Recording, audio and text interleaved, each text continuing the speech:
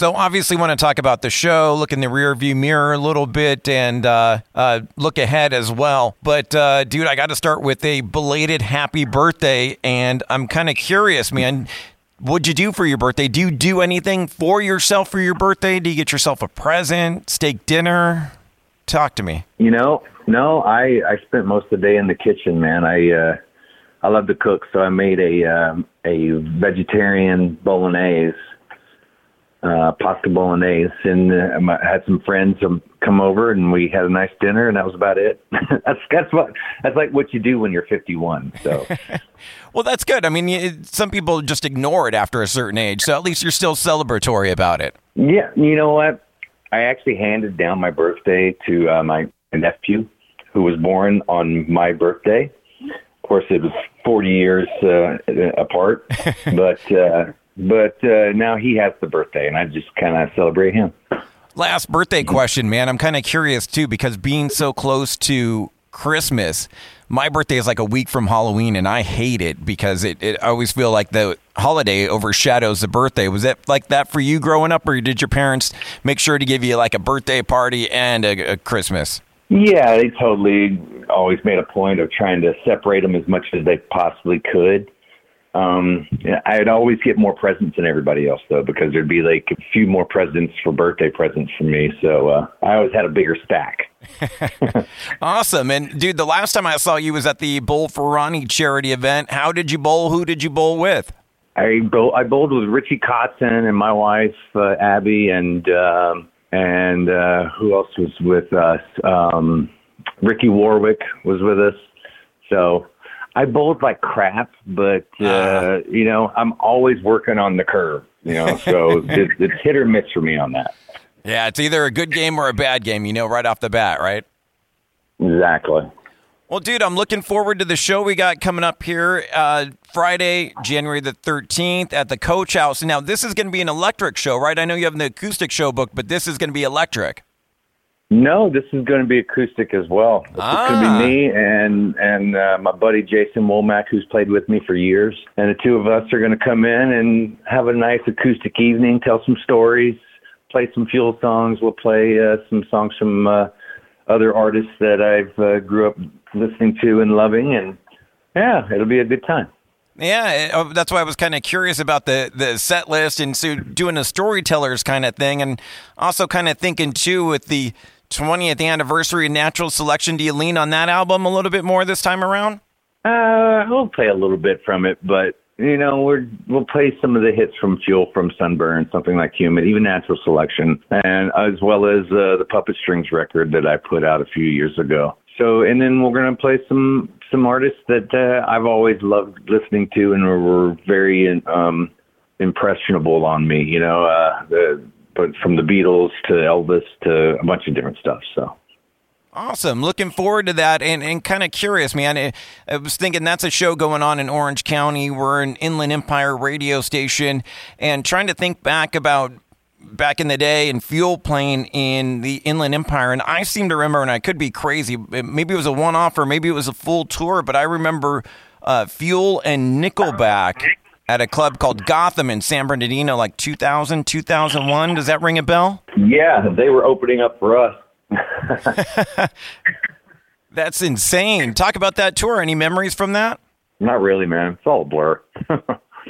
At that time, too, the band was kind of changing, and we weren't hanging around each other so much. We were kind of avoiding each other a little more at that point. So it was the beginning of the end, really. So there's probably a lot of bad memories in there that I've suppressed over the years. So that's what I was afraid of, and probably the same thing with Natural Selection, too. I wanted to dig in that being the 20th anniversary, but that was kind of the third in the trilogy. Although I talked to Michael Beinhorn a few years ago, and he said he loved it.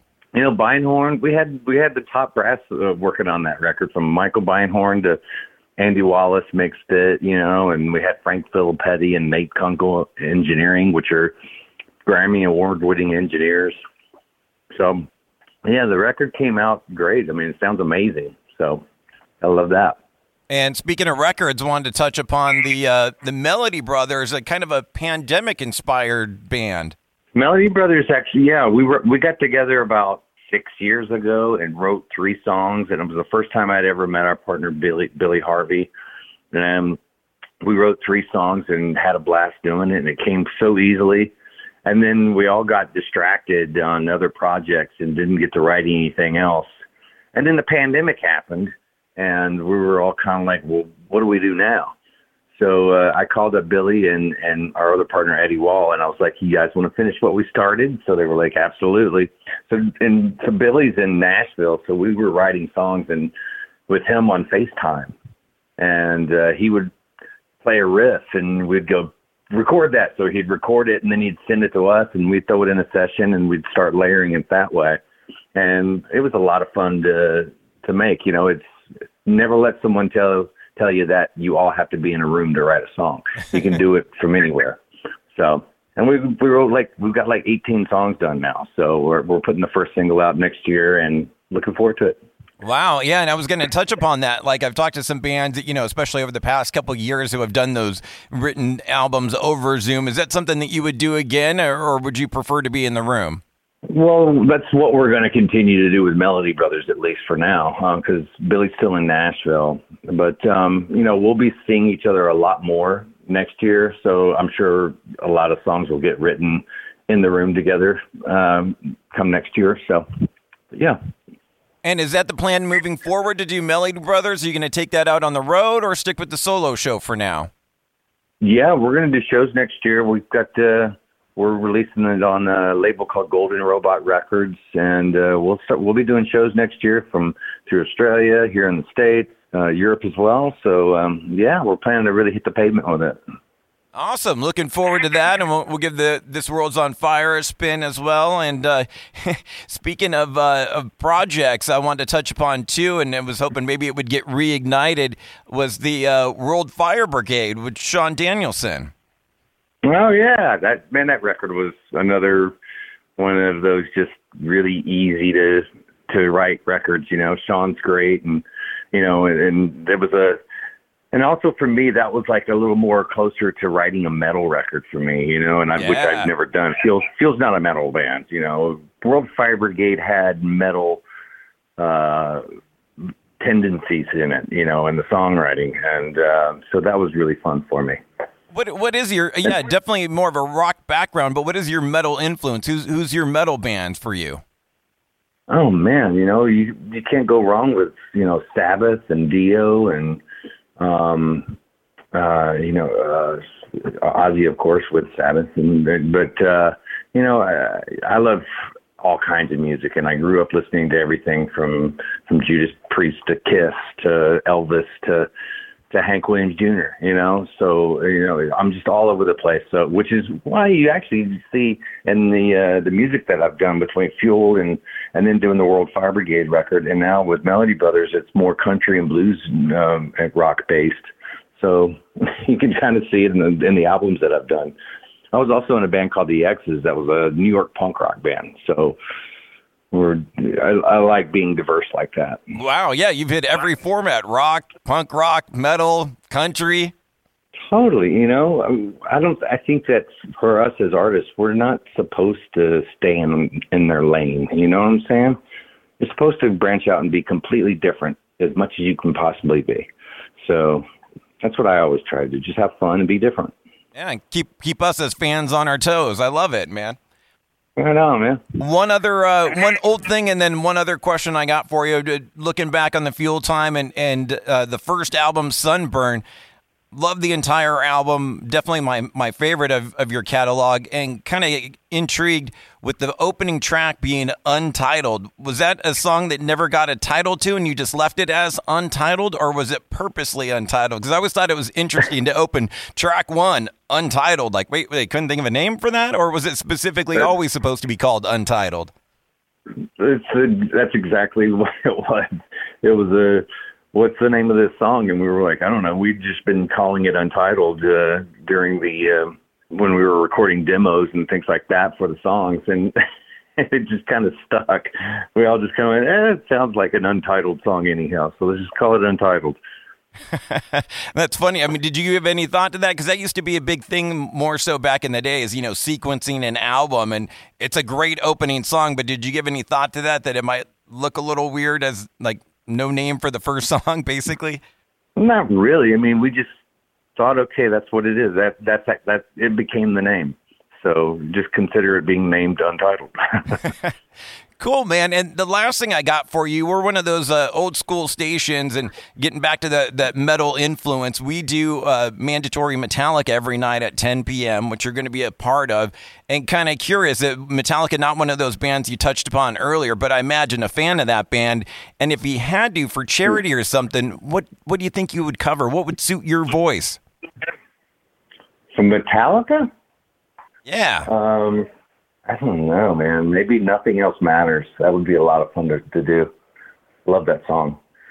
That Black Album just period is perfect from top to bottom. I'm also, I grew up listening to Ride the Lightning and Master of Puppets too. Me and my buddy down the street would sit there working on, the solos to Master of Puppets for hours, like so many other kids have. So, but I think, if I was going to do a Metallica tune, Nothing Else Matters for sure. And let me ask you, man, being an old school fan like that, were you a little bit like, when they first came out with the Black Album, because it was such a departure from Master of Puppets and Injustice, like thrash albums, and then going in more of a rock mode with the Black Album? It was friggin' huge, incredible. Bob Rock absolutely knocked it out of the park with those guys, So it was just a beautiful combination there. And that record just, it changed a lot. It really did. It changed the scope of metal. And a lot of people became metal fans that weren't normally metal fans, So they just they nailed it. And they kept their integrity too. They didn't look like sellouts, by trying to write some kind of fluff. They stayed heavy and true to it. It's amazing that album is 30 years old now. Oh, my God. I know. And it's still, kids are still learning about it. Like with Stranger Things, that one, that was Master of Puppets, of course. But the Stranger Things just completely relaunched Metallica to a whole new generation that hadn't discovered them yet. Crazy how that band just continues on, and what they're doing this summer, doing 2 nights in every town, no repeat weekend with 2 different opening bands each night. It's crazy. Oh yeah, they've become the metal version of the Beatles.